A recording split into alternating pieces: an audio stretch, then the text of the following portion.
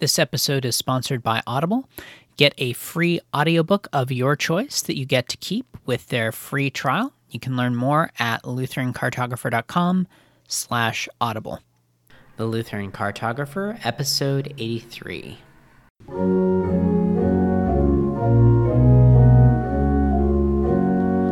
Welcome to the Lutheran Cartographer, the podcast where we explore what it's like to be Lutheran in different places. I'm your host, Nicholas Weber. Today we are going to Topeka, Kansas to talk to Pastor John Bruss. He is the senior pastor of St. John's Evangelical Lutheran Church. Pastor Bruss, welcome to the show.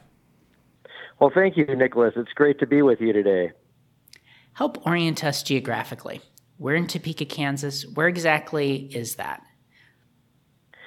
Topeka, Kansas is the capital city of the state of Kansas, and we're in the northeast corner of our state. And when our German forefathers came over, the first settlement in Kansas, the real Lutheran section, is interestingly, about 70 miles to the west of us. And Topeka would be, the congregation here is like a daughter of those earlier settlements just off to our west.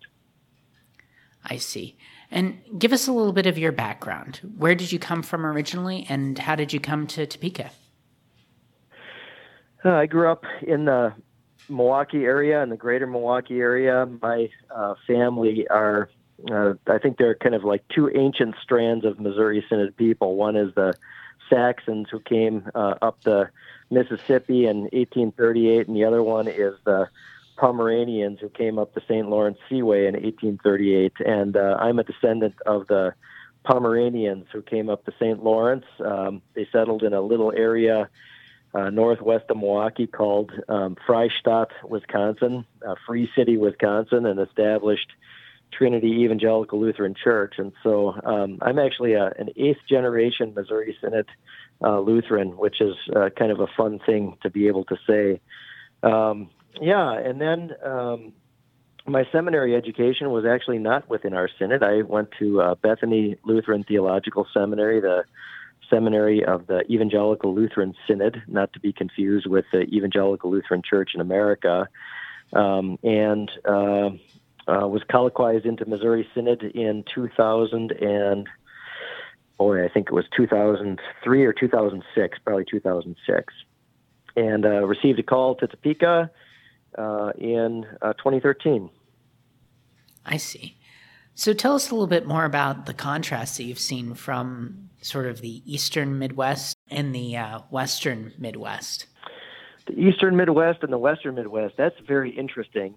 So the contrast kind of between like growing up Lutheran in Milwaukee and being a Lutheran in Kansas, is that kind of what you're after? Yeah. Well, I think one of the most startling things, growing up Lutheran in Milwaukee, you think everybody is either Catholic, Missouri Synod, or Wisconsin Synod. And I think R.J. Newhouse once put it this way. He said he and the Catholic kids, they all walked on the same block to school, went in separate doors because the Catholics went across the street from the Lutheran school, and they knew one thing about each other, and that was that they were each going to hell. I'm not certain it was that strong when I was growing up in the Milwaukee area, but definitely a sense of, the religious lines were definitely Lutheran or Catholic. And within Lutheranism, of course, the kind of historic fault lines were pretty visible as well between Wisconsin Synod and Missouri Synod. Here in Kansas, it's a different beast altogether. Methodism has had a huge influence on this state. And so that kind of Methodistic culture is much stronger here. There are, of course, Catholics, but Lutherans are certainly not as predominant as they are in southeast Wisconsin. I see. What are some of the ways that you see that Methodist influence? What's fascinating about that is that, of course, now with an almost nationalized culture, that those what I observe here is probably also observable in Milwaukee, where I haven't lived for eons. So, there's a much greater openness, I think, to like evangelical radio. I don't know what they call it, K-Love or something like that, is what a lot of people listen to, and that infiltration from those voices is part of the backdrop against which a lot of our teaching and preaching needs to take place in order to clarify what we mean as Lutherans versus what the broader evangelical world might mean. So you can do it on all sorts of different levels. What does being saved mean, right? And this is a problem across the United States of America. Evangelicals mean one thing. Lutherans mean an entirely different thing. Lutherans mean Christ has died for my sins, and not my sins only, but for the sins of the whole world. I'm baptized into him, and through faith alone lay hold of all of his merits, which is itself a gift of him to me. That's not what it means in evangelicalism or Methodism. It's not too long ago either that Kansas was a pretty heavy blue law state, and it's really funny to come from Wisconsin, where most churches have it seems like have a beer cellar in the basement, to a place where even Lutherans regard drinking beer at church somewhat askance. So that's just a sort of cultural thing. Yeah, I see. Well, let's turn to the question of what are some of the good things about Topeka? Yeah, well, we are in the state capital, and that's actually pretty exciting. All the action in terms of governing the state happens less than a mile from where our congregation is located, which is really neat. And oftentimes, particularly during Lent and Advent, when we have a noontime Wednesday service, we'll have legislators and others who work at the Capitol and don't otherwise come to our church simply because they're in from out of town, and that's always fun for us. Topeka is a very salt of the earth kind of place. The people are very down to earth, and you would not call it a highbrow town at all. And I think Topeka wears that kind of as a badge of honor, and in a way that just goes really nicely with Lutheranism, because Lutheranism is if nothing else, the story of how God gets his fingernails dirty in the lives of sinners and saves them. And I do appreciate the people here an awful lot. There just is not a lot of pretense, which is a wonderful, I suppose, population characteristic when you're trying to be a pastor. There's not a lot of shells necessarily that you got to crack in order to get down to where you can do the pastoral work. Mm-hmm. That makes sense. So there seems to be a lot less, as you were saying, just a lot less sort of pretension or masking of people then? Yes, that's absolutely true. Now, not that we as sinners don't always wear our masks. I'm not saying that at all. But I think as a general rule of thumb, what you just said, it would be absolutely true about serving God's people in Topeka. Good deal. Let's talk about the flip side. What are some of the challenges about the area? Yeah, we have significant challenges here. So at one point, as recently as 1995, there were 7 Missouri Synod congregations in Topeka. St. John's is the grandma of all of them. So just as we're the daughter of those congregations further to the west, we are the grandma and mother of all the remaining congregations here in Topeka. So in 1995 or so, St. Paul's was defunct. Another one went closed in 2016, and so we're down to 5 Missouri Synod congregations in town, and meanwhile, the the LCMS population as a kind of percentage of the entire Topeka population has declined in a considerable way.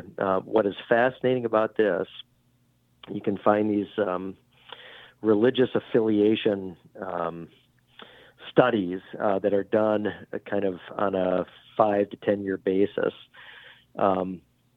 The whole amount of Christians in Topeka has not changed materially at all since 1995. But Topeka now has over 10,000 non-denominational evangelicals, whereas in 1995, I think if I recall this correctly, there were 53. Wow. So what's happening is the big box operations are pulling the people off, which is really problematic. And, our forebears taught what they taught, not seeing some of the trains coming down the tracks. And I don't think anybody in the Evangelical Lutheran Church in Missouri Synod congregations was ready for the onslaught of the big box evangelical operation. And unfortunately, a lot of the people got drawn away by it. So that's a major challenge, I would say. We also have a stagnant population. It has not changed, again, materially since 1972. And so it's not like we're, in suburban America where in the olden days you took out a stake with a sign and pounded it in a corner and said Missouri Synod Church is meeting here next Sunday and had 200 people show up. We're an old, stable congregation in a very immobile population in a lot of ways. I see. Are there any other challenges outside of the religious aspect to living in Topeka, or is the religious aspect kind of the one that weighs the most heavily? Well, that's the only one I think of. And, being a Northerner, the heat of the summers doesn't sit well with me. Yeah. But that's just a personal challenge on my part. Yeah. I see.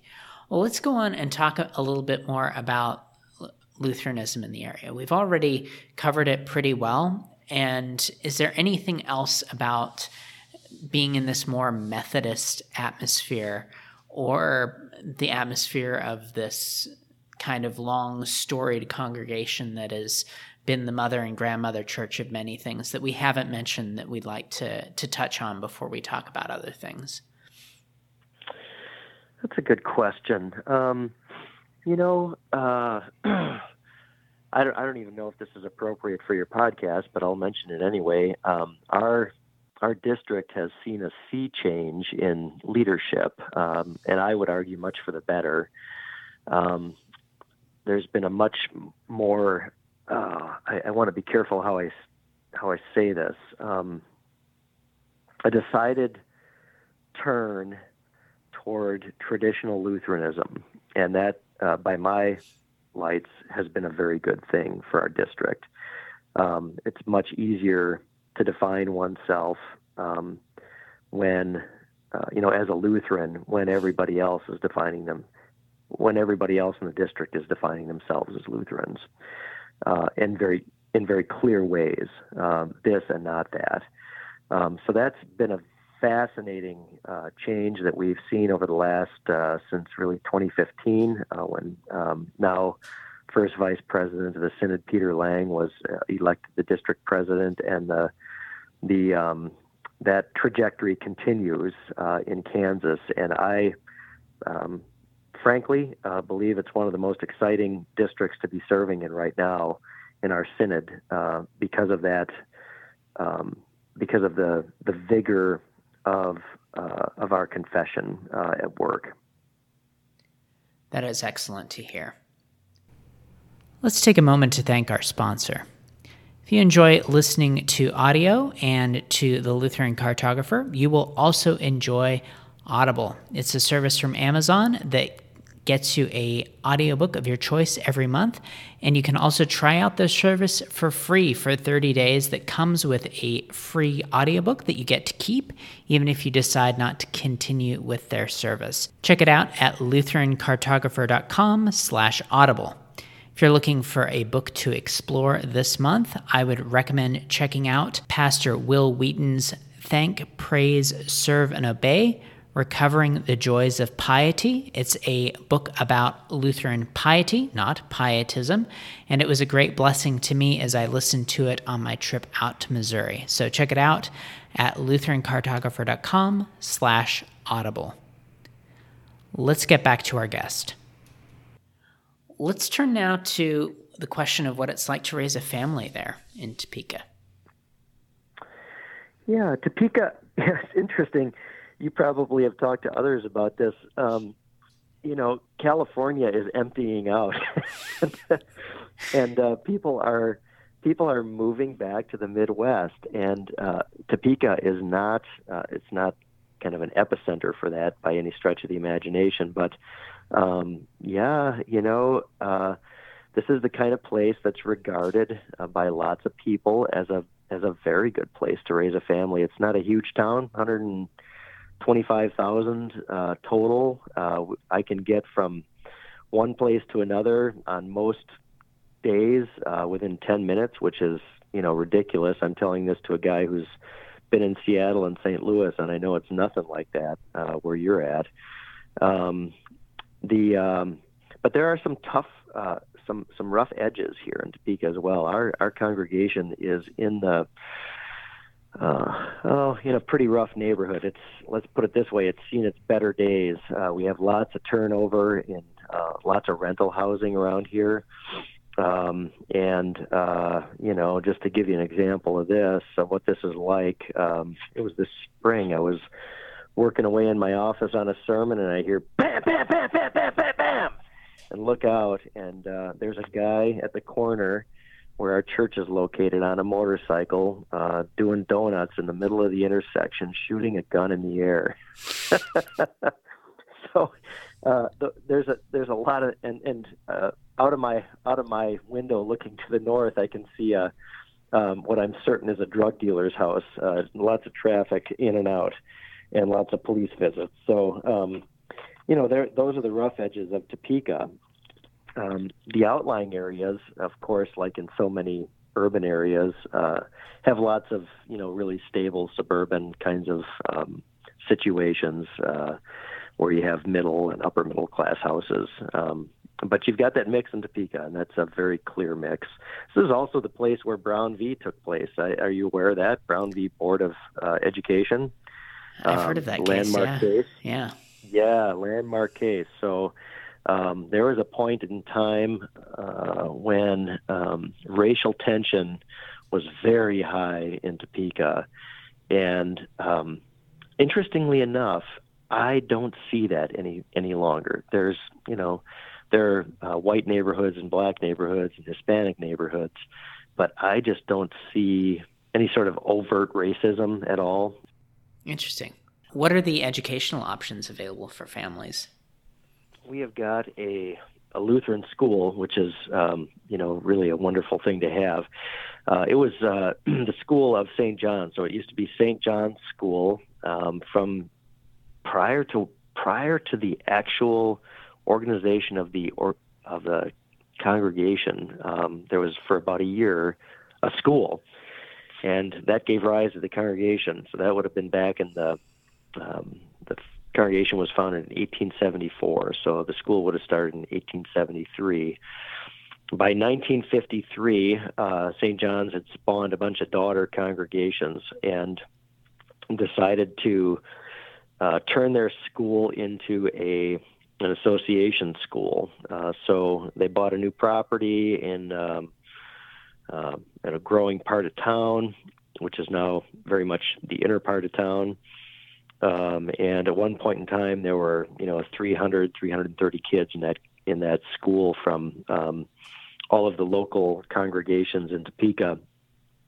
Over time, for various reasons, financial and other, the remaining congregations fell out of the association, leaving St. John's, Faith Lutheran, and Christ Lutheran as the sole members of the association. And so we regard Topeka Lutheran School as our school, and that's a K-8 institution. It's got a daycare and preschool connected with it. So that's a very helpful thing for Lutherans in raising their families.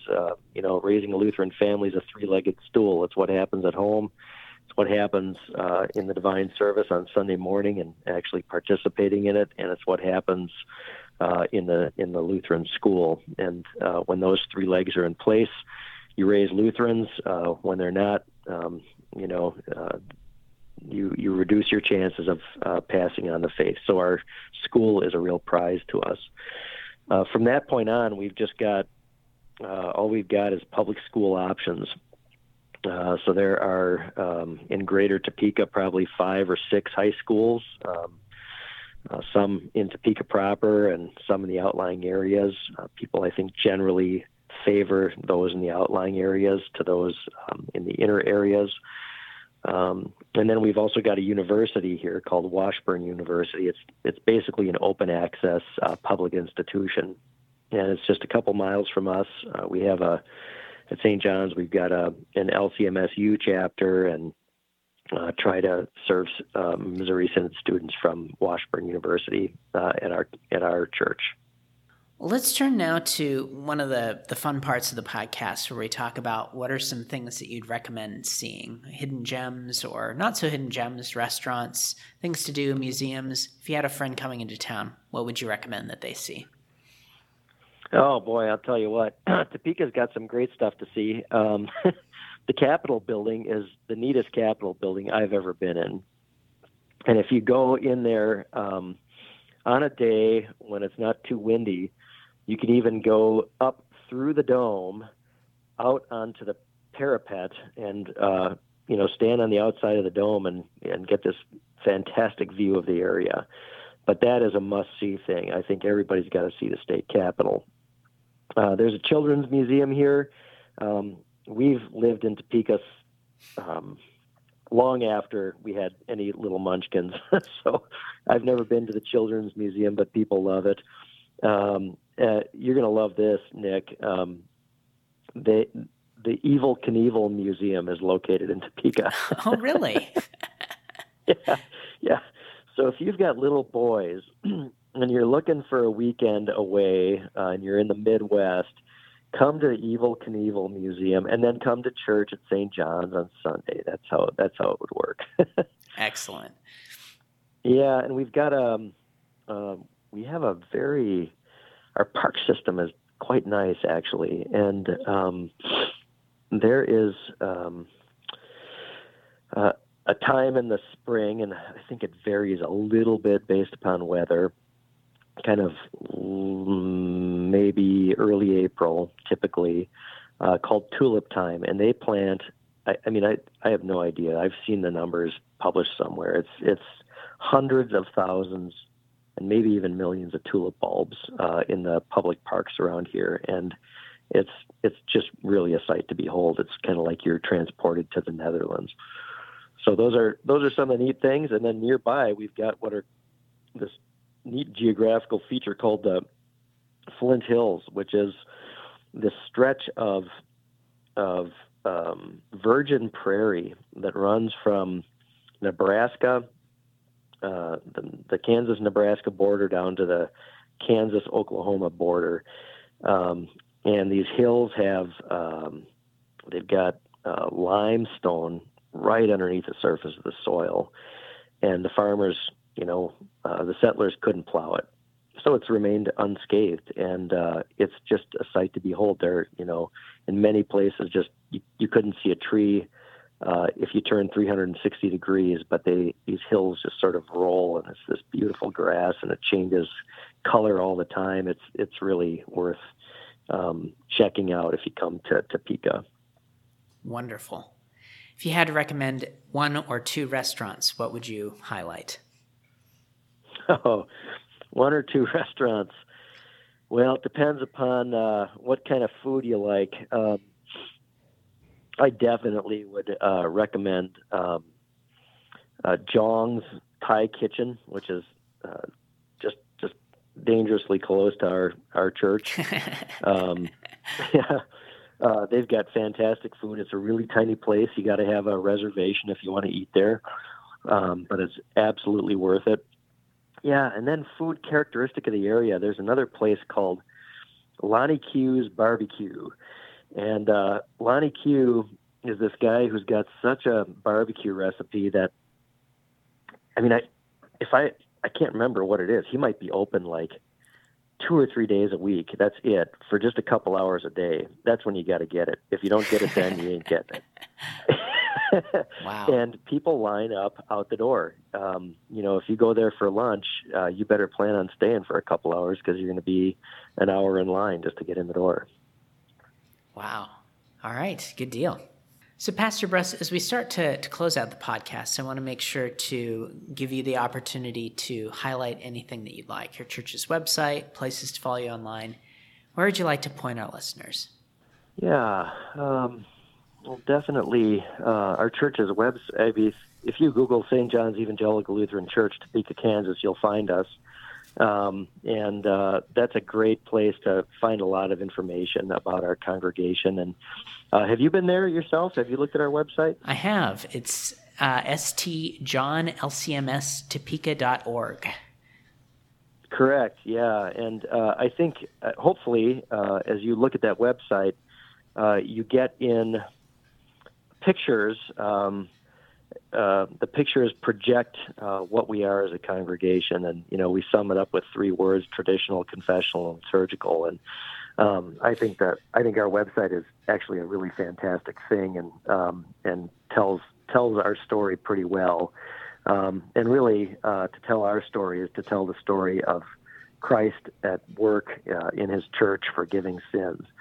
So I love our website. And did you say, are there any other places you want me to point people? Yeah, if you have a blog, or just was curious if there was anything else you'd like to point our listeners to. Absolutely. The associate pastor and I have our own podcast. It's called the Plucked Chicken Podcast, and I can tell you about the name in a sec. Let's see. This is available at thepluckedchicken.com.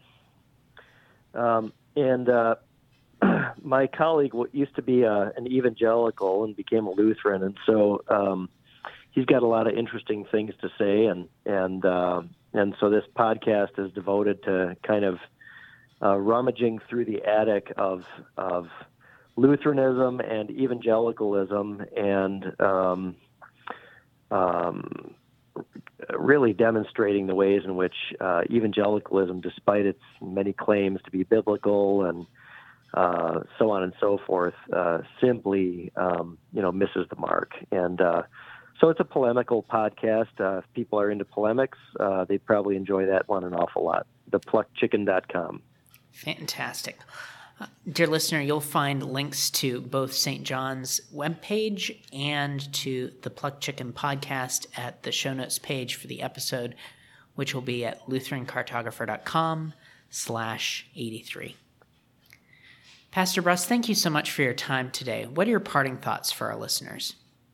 My parting thoughts for our listeners would be that the gospel that we are privileged as Lutherans to have received from the faithful transmission over so many centuries, and from the Lord Himself, is too precious to give up. And I would pray that every single Lutheran would embrace it wholeheartedly, and understand it, seek to understand it. And the more you seek to understand it, the more comfortable you're going to be in talking about it. And the more comfortable you are in talking about it, the more naturally it's going to enter your conversation, and the more people are going to be drawn to the beautiful gospel of the free forgiveness of sins in Jesus Christ. Wonderful. Thank you again. God's peace. God's peace. Thanks, Nick. Thanks for listening to the Lutheran Cartographer. For more about the things that we talked about today, check out the show notes page.